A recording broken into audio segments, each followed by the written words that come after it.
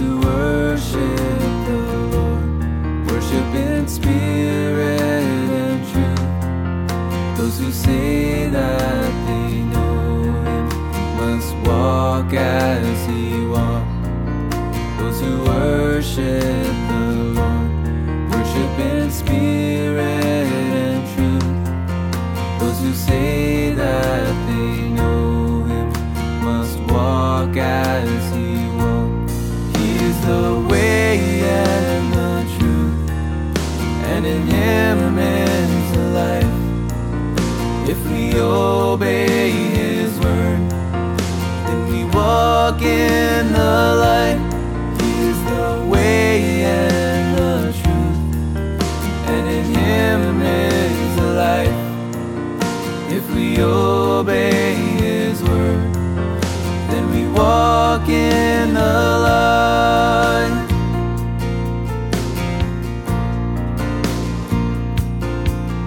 If we say that we know him, but we don't keep his word, then we walk in the darkness, and the truth's not in us.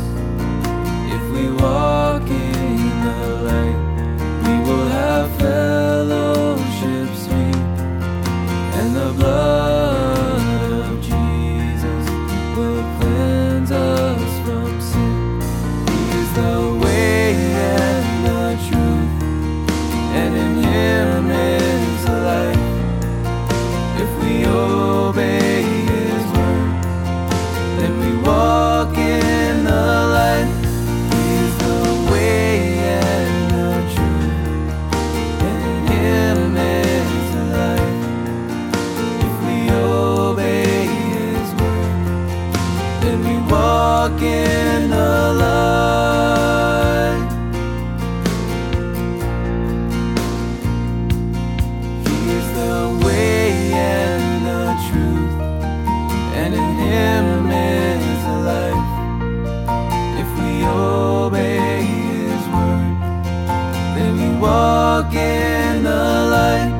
He is the way and the truth, and in him is the life. If we obey his word, then we walk in the light.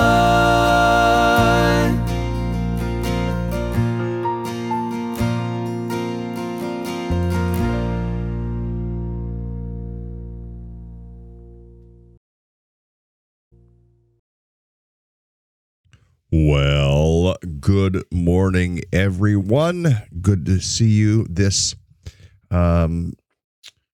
Tuesday morning. It's only Tuesday, and it sure feels like it's Wednesday already, but it's only Tuesday.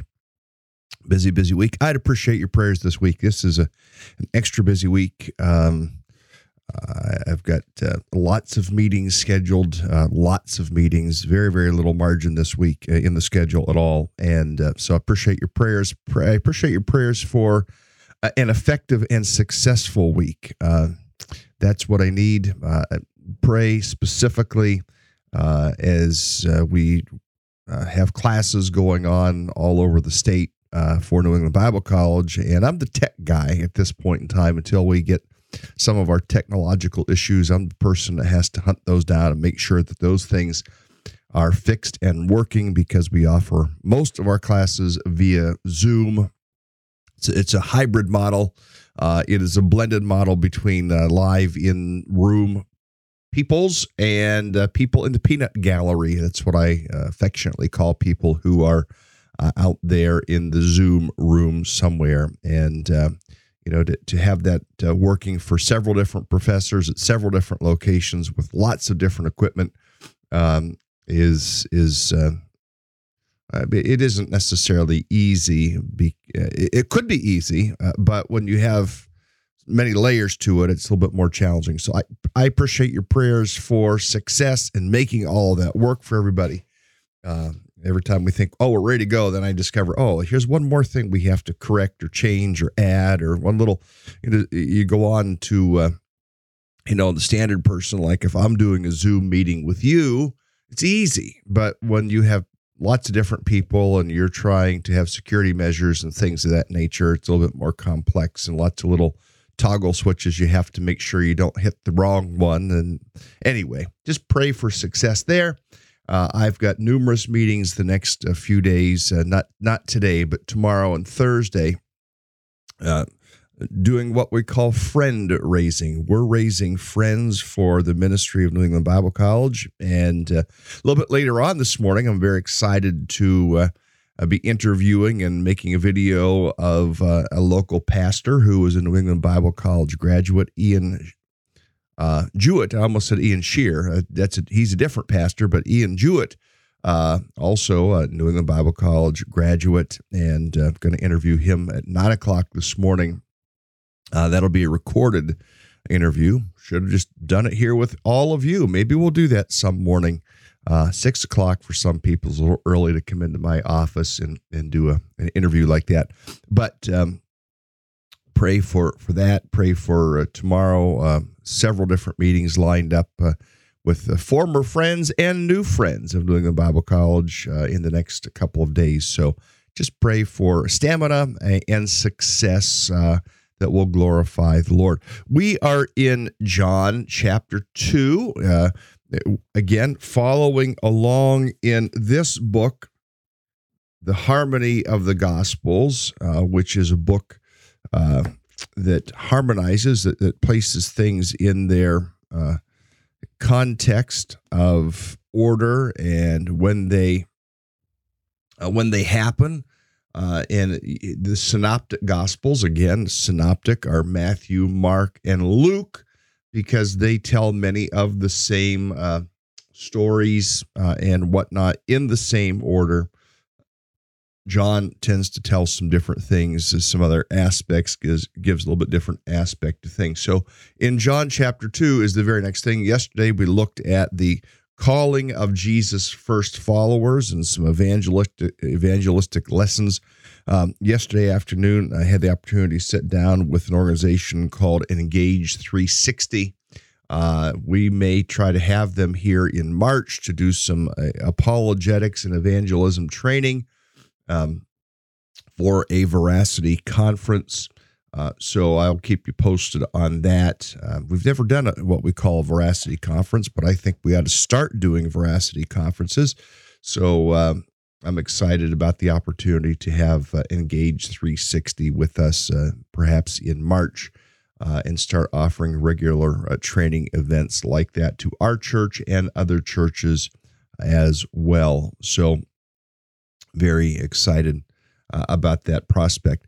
John chapter 2 is where we pick up today. This is kind of the next in sequence. Jesus has called those first followers, those first 4 followers that begin following after him. And now a third day, it says. On the third day, a wedding took place at Cana in Galilee, and Jesus' mother was there. And Jesus and his disciples had also been invited to the wedding. Now, just the idea that here he has taken the time to go to a wedding. On the third day, a wedding took place at Cana in Galilee. Jesus' mother was there, referencing back to the earthly relationships that Jesus possessed.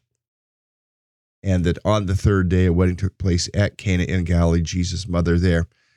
Then also, Jesus took his disciples. They had been invited to the wedding. Now, probably in that day, they didn't send out meeting invitations or wedding invitations like we would send out today. You know, I mean, there may have been months. In fact, there's a very interesting story about weddings in Galilee. I'm trying to remember the name of the movie, I believe, is Before the Wrath. I think that is the name of the movie. I'd have to go back and look. Maybe Don could look that up real quick. Just Google Before the Wrath, the movie. And it tells the reality of what took place at weddings in Galilee. They were a little bit unique among the Jewish weddings in certain measure, because the only person that knew when the wedding would be taking place was the father of the groom. No, not the father of the bride, the father of the groom. And what had to happen is the bride had to be ready. The maid servants had to be ready. The bridesmaids had to be ready, because no one knew at just exactly what hour the wedding was going to take place. The father of the groom would determine when it would take place, and the announcement would be made. Often it was at night, and there's significance to this. But often these weddings in Cana of Galilee would be at night, and a message would be given, a trumpet would be blown, and people would come running to participate in the wedding of the bride and the groom. And this is likely the case. Jesus and his disciples probably had been invited and been told, whenever the wedding takes place, you're all invited.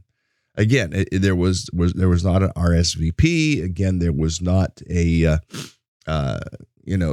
something sent out telling people this will be the date, this will be the time, this will be the location. No. Now what tended to happen was, especially in the area of Galilee, the whole town would come out. Everybody would come out. There would be this evening stir, and the wedding would take place in the evening, and at the time determined by the groom's father. And people needed to be ready. The bridesmaids needed to be ready. Now, the bridesmaids weren't all huddled together waiting for the wedding to take place. They were probably in their own homes. But knowing that the announcement had been made that a marriage would take place, they kind of needed to stand ready. I mean, it wasn't that it was like a shotgun wedding. It wasn't like it was a surprise that we didn't know you were engaged type thing. Everybody knew they were engaged. Everybody knew that at some point in time, the bridegroom would come at the time determined by the father.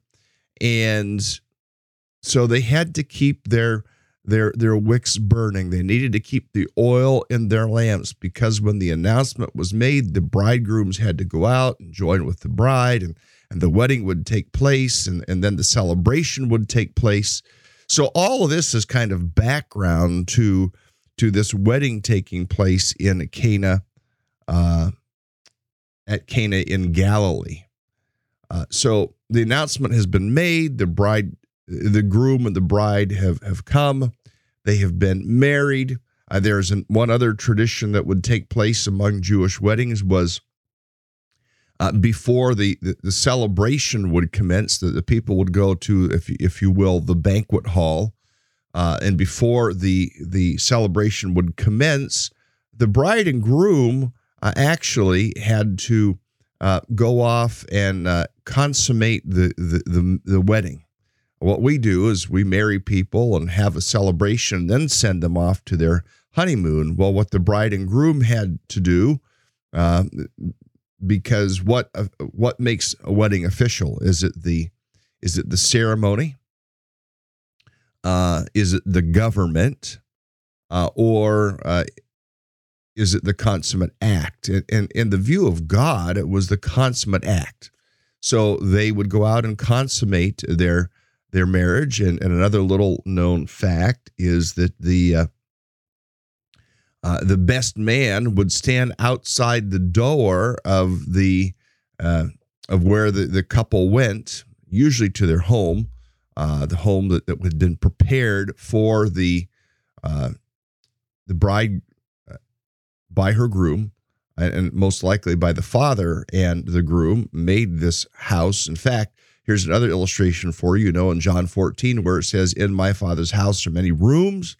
There's the idea that there are lots of sons and lots of daughters, and in those days they tended to build an addition on to the parents' home and they lived together in that kind of communal sense. Now, to us, that sounds so foreign, but in their days, those are the types of things that they did.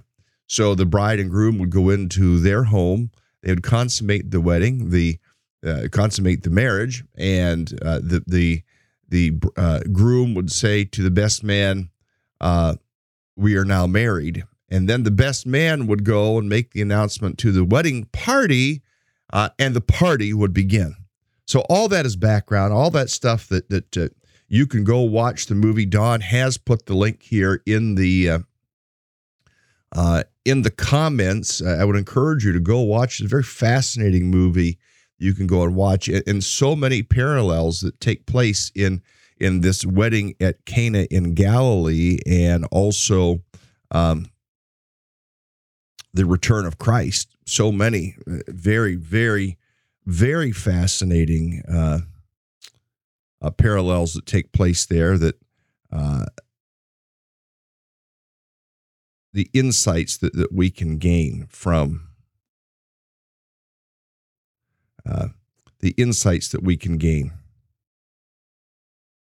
are pretty fascinating. Sorry, I'm trying to make a little adjustment here as I'm talking.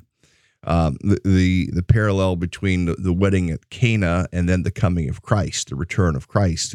And I have not yet quite figured out the wine aspect and the making of more wine, other than maybe an analogy to the Gentiles being brought into the fold. That could be another analogy that you might see here in the wedding feast at Cana of Galilee.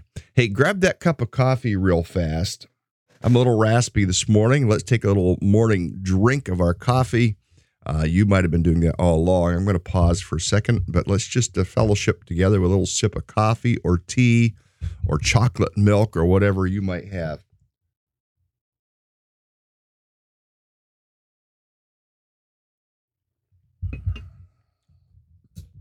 Yum, yum, yum.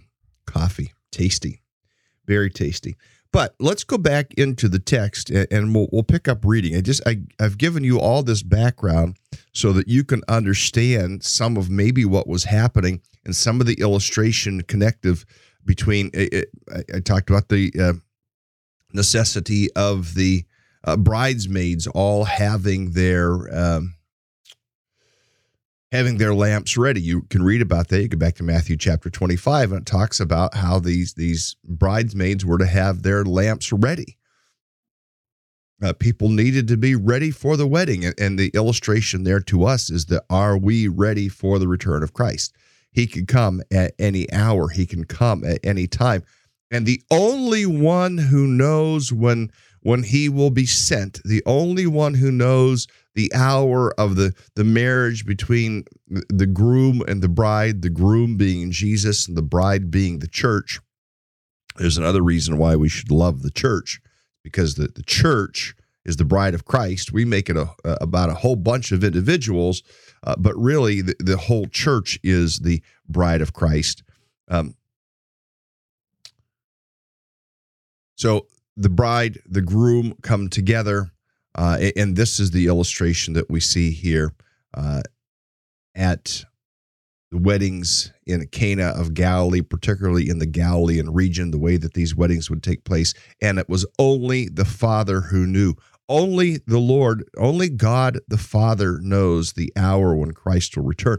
That is what we are told in the book of Acts. Only the Father knows. And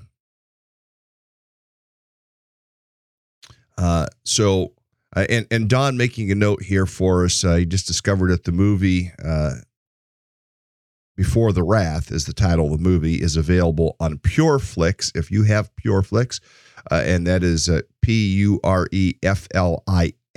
PureFlix, you can go and find the movie there and watch the movie on PureFlix as well. But then there's also the title up above that Don has given, or you could Google it yourself, Before the Wrath, and watch it on whatever your method of watching those types of movies might be. Before the Wrath, really, I don't know if it's a great title or not, but it's very, very insightful as to the the nature of the weddings that took place in Cana of Galilee. All these things, all this background, all of it really painting the picture for us, being ready for Christ, being ready for the return of Christ, being ready for the Father to send him to this earth. Are you ready for the return of Christ? That's the question.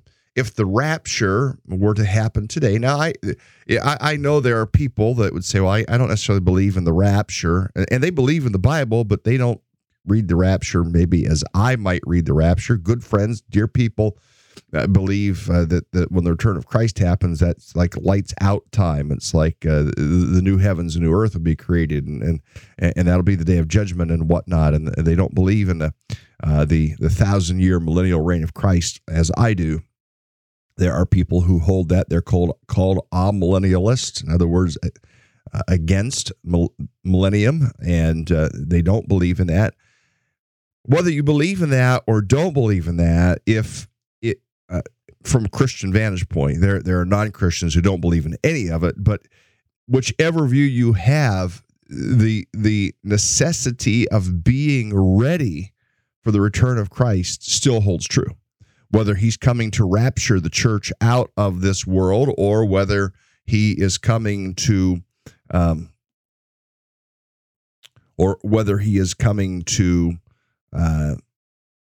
bring a final judgment, whichever view we need to be ready. I mean, there's another view there. Many believe in what is called the pre-tribulational rapture of the church. That's the view I hold, that before the actual tribulation begins, the church is taken out. There are those who hold to a later view that the church won't be taken out until partway through or at the end of the tribulational period. All of that, I don't want to confuse you. There are varying views, but the mandate, the warning to be ready holds true regardless of the position that you take. We need to be ready. We need to treat Christ as he is real every day.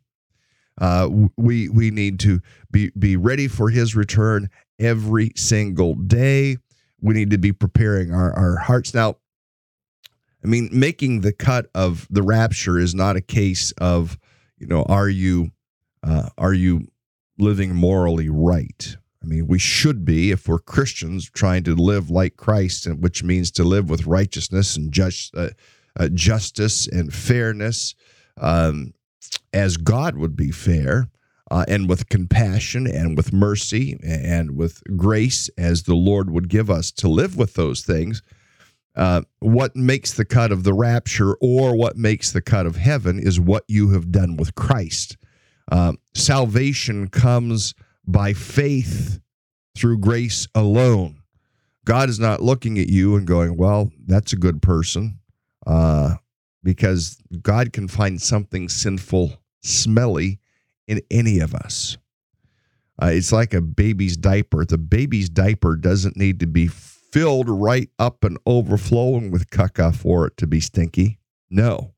It only takes a little bit to make it a stinky diaper, and it's the same way in our lives. It only takes that little bit of sin to make us unfit for heaven. The only thing that makes us fit for heaven is faith in the Lord Jesus Christ, is acknowledging him as our Savior, acknowledging him as our Lord, determining that we will follow after him.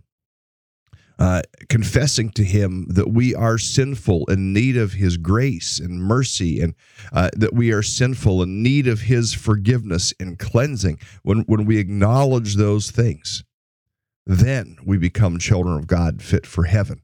Don't you think for a second that going to church is going to get you to heaven.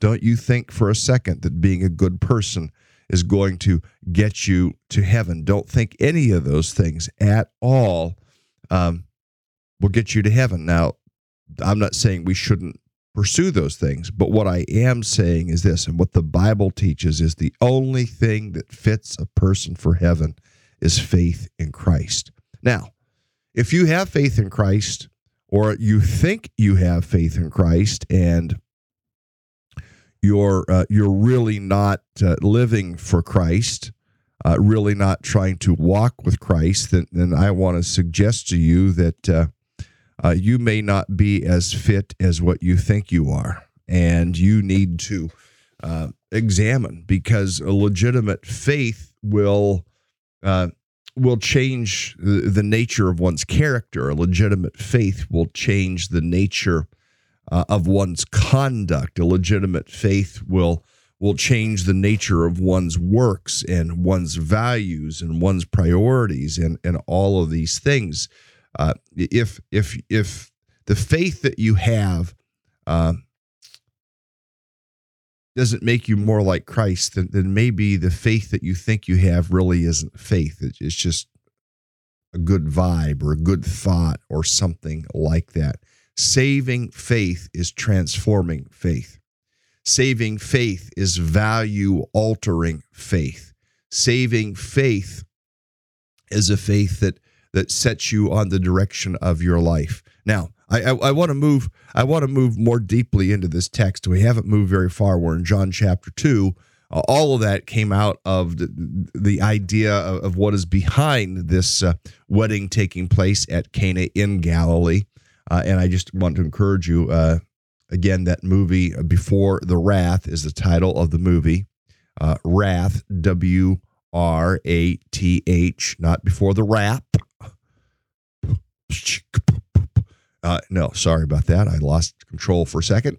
Not before the rat, like, mice, before the wrath. TH at the end. Fantastic, insightful movie. I commend it to you. Let's go back into the text here and go a little bit further. On the third day, a wedding took place at Cana in Galilee. Jesus' mother was there, and Jesus and his disciples had also been invited.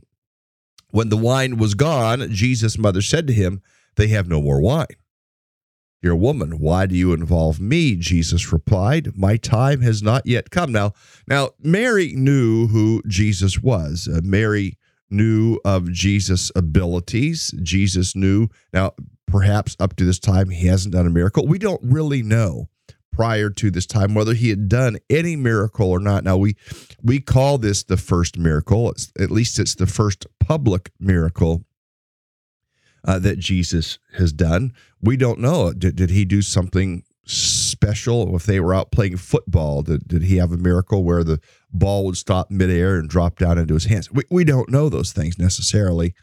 Likely those things didn't happen. But his mother knew his ability. His mother knew how he could change things. His mother knew that he could do something about the situation. And that's why we read these words that we read in verses 2 and 3. Now notice, it doesn't say that Jesus said, okay, ma, okay. It doesn't say that he said, "Okay, ma."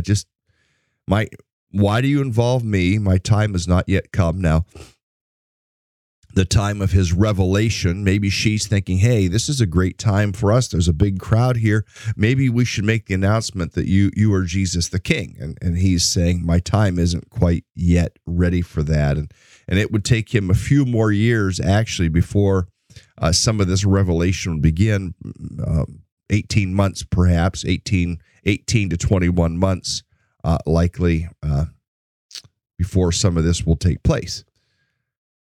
But in verse 5, his mother says to the servants, "Do whatever he tells you." And it says, nearby stood 6 stone water jars, the kind used by the Jews for ceremonial washing. Now, these were washing jars. These were not necessarily jars that were put there for drinking. I mean, it'd be like, okay, this is a hand washing sink in a kitchen or a house. It's only to be used for that purpose. And these jars were to be made for that purpose. And they were set aside for that purpose. And it talks about, verse 6, the kinds used for ceremonial washing, each holding from 20 to 30 gallons. So that gives you an idea of how big, if you think about like a 30-gallon trash can, that size of a trash can, or a 33-gallon size trash can. That's about the size of these of these jars.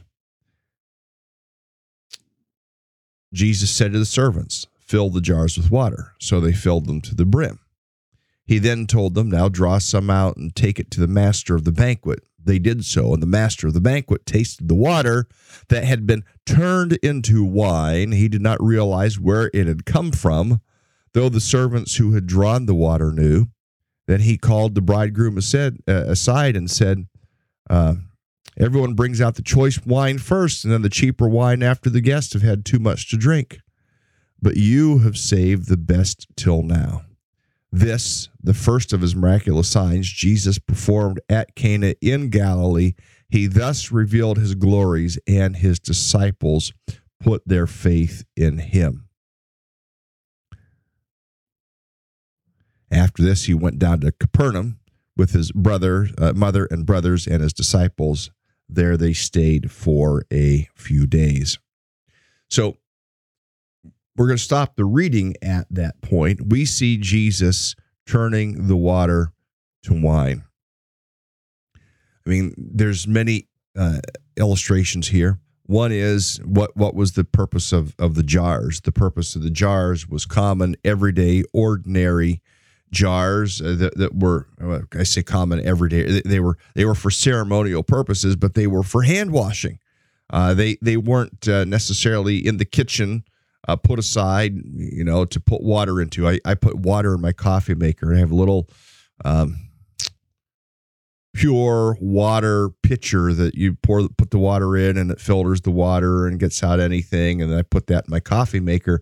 It wasn't one of those. It wasn't set aside for those purposes. It would be like, okay, here is the little dish basin that we use to do dishes in, and using that to put water in your coffee maker instead. I mean, that's the type of jars. Jesus is able to take that which is common, everyday, ordinary, maybe for ceremonial purposes, and he is able to retrofit it. He is able to utilize it. He is able to use it for miraculous purposes. He is able to use it for purposes that enhance the life of the party. He is able to take our everyday, ordinary, common lives and do miraculous and wonderful things in them and through them. That is one illustration that we see here in John chapter 2 as we look at these jars of clay, these stone water jars, which held 20 to 30 gallons. The next thing is, what were they filled with? They were filled with water. What came out of them? Wine. Wine came out. Jesus is able, this just shows his ability. He is able to transcend time. He is able to transcend the elements. H2O was put into those jars. Just everyday variety of water was put into those jars. It was changed from H2O into another element. It was changed from H2O into wine. And I don't know what it'd be fun to find out what is the elemental mixture to make wine. I mean, what elements are in, like the sugar of the grape, and what would that element? I can't think of what that title would be when you put a bunch of elements together to come up with something else. But he took H2O and he turned it miraculously into wine. He has power over nature. He has power over the elements. He has power over the atoms. He had power to take the water and turn it into wine. It speaks to his power. What else is required? Well, you'd think, okay, well, he'll turn water to grape juice. Well, it takes time to make wine. In fact, it takes much time to make good wine. I'm not a wine connoisseur at all, but when you think about wine, the good wine, they'll find something that's aged quite a while in just the right lighting and right temperature and right conditions. That bottle of wine that has been held, and they pull it out and they go, this is such and such a wine from such and such a year. It should be a really, really good wine. It makes it a very expensive wine. Well, we know that in this instance, because of what the master of the ceremony said, he took the best of wine and turned it, he took ordinary water and turned it into the very best of the wine. Consider what it says here in the text. John 2:8, he said to them, now draw some out and take it to the master of the banquet. They did so, and the master of the banquet tasted the water that had turned to wine. He didn't know that. He just knew he was getting some wine. He might not have even known they were running out of wine. But someone gave him a wine. He didn't realize where to come from. It says in verse 9, though the servants who had drawn the water knew. In fact, they drew the water, but when they drew out of the water, it wasn't water, it was wine. He called the bridegroom aside and said, everyone brings out the choice wine first, and then the cheaper wine after the guests have had too much to drink, after they don't care so much about how good the wine is, but you saved the best until now. I mean, Jesus is able to take that which is ordinary and make it extraordinary. Jesus is able to do that in our lives as well. Just the illustration. I mean, when he transforms us, he transforms us into the very best. He transforms us into that which is choice.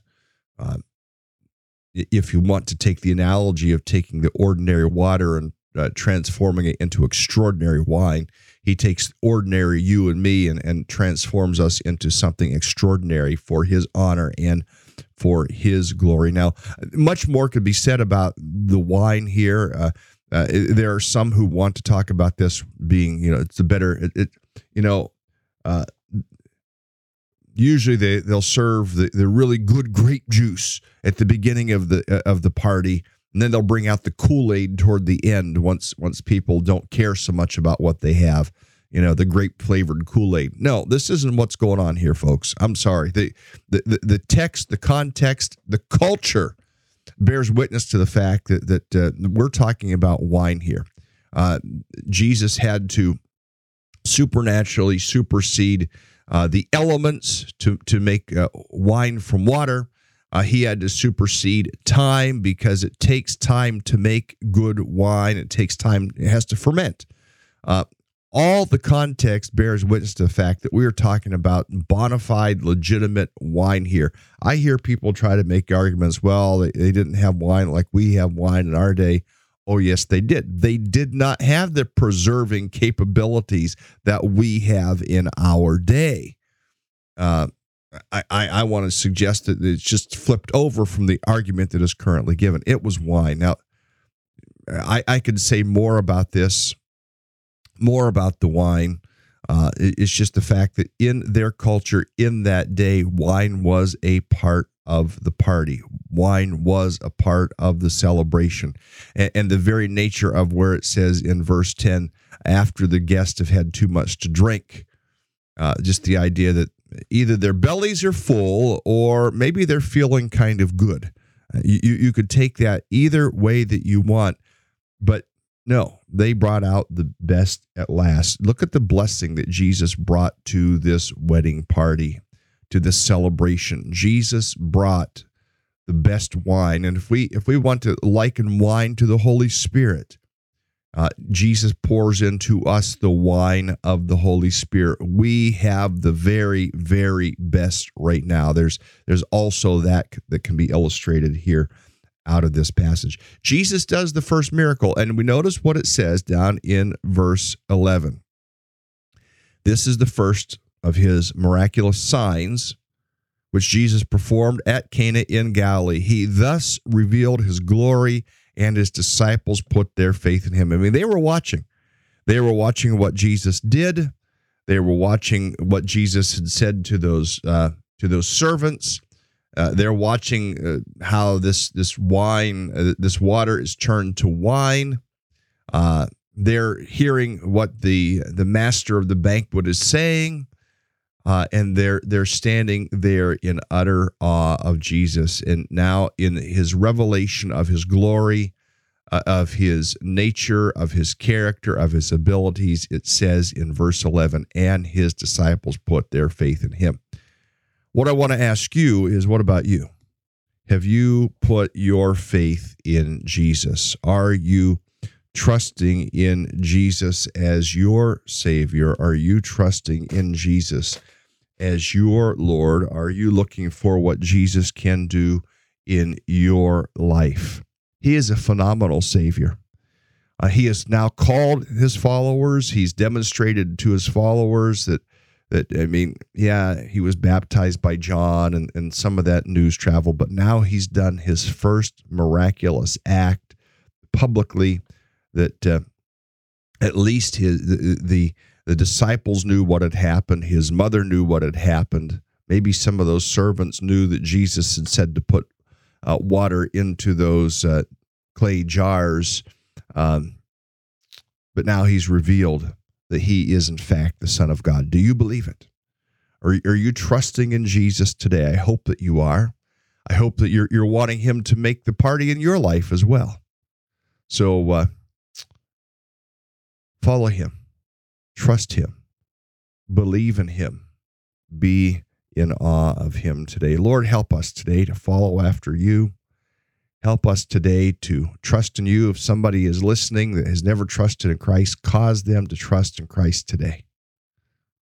And then, Lord, help us to celebrate all that the Son of God can do in our lives, even as they celebrated at this phenomenal wedding feast at Cana in Galilee. And Lord, even as we learn about the feast, the wedding feast, may we as well be ready for the announcement of the bridegroom is coming. Prepare our hearts, we pray. Prepare our lives, prepare our faith in Jesus' name. Amen. Well, friends, that's a wrap for today. Have a great day, everyone. I will see you again tomorrow.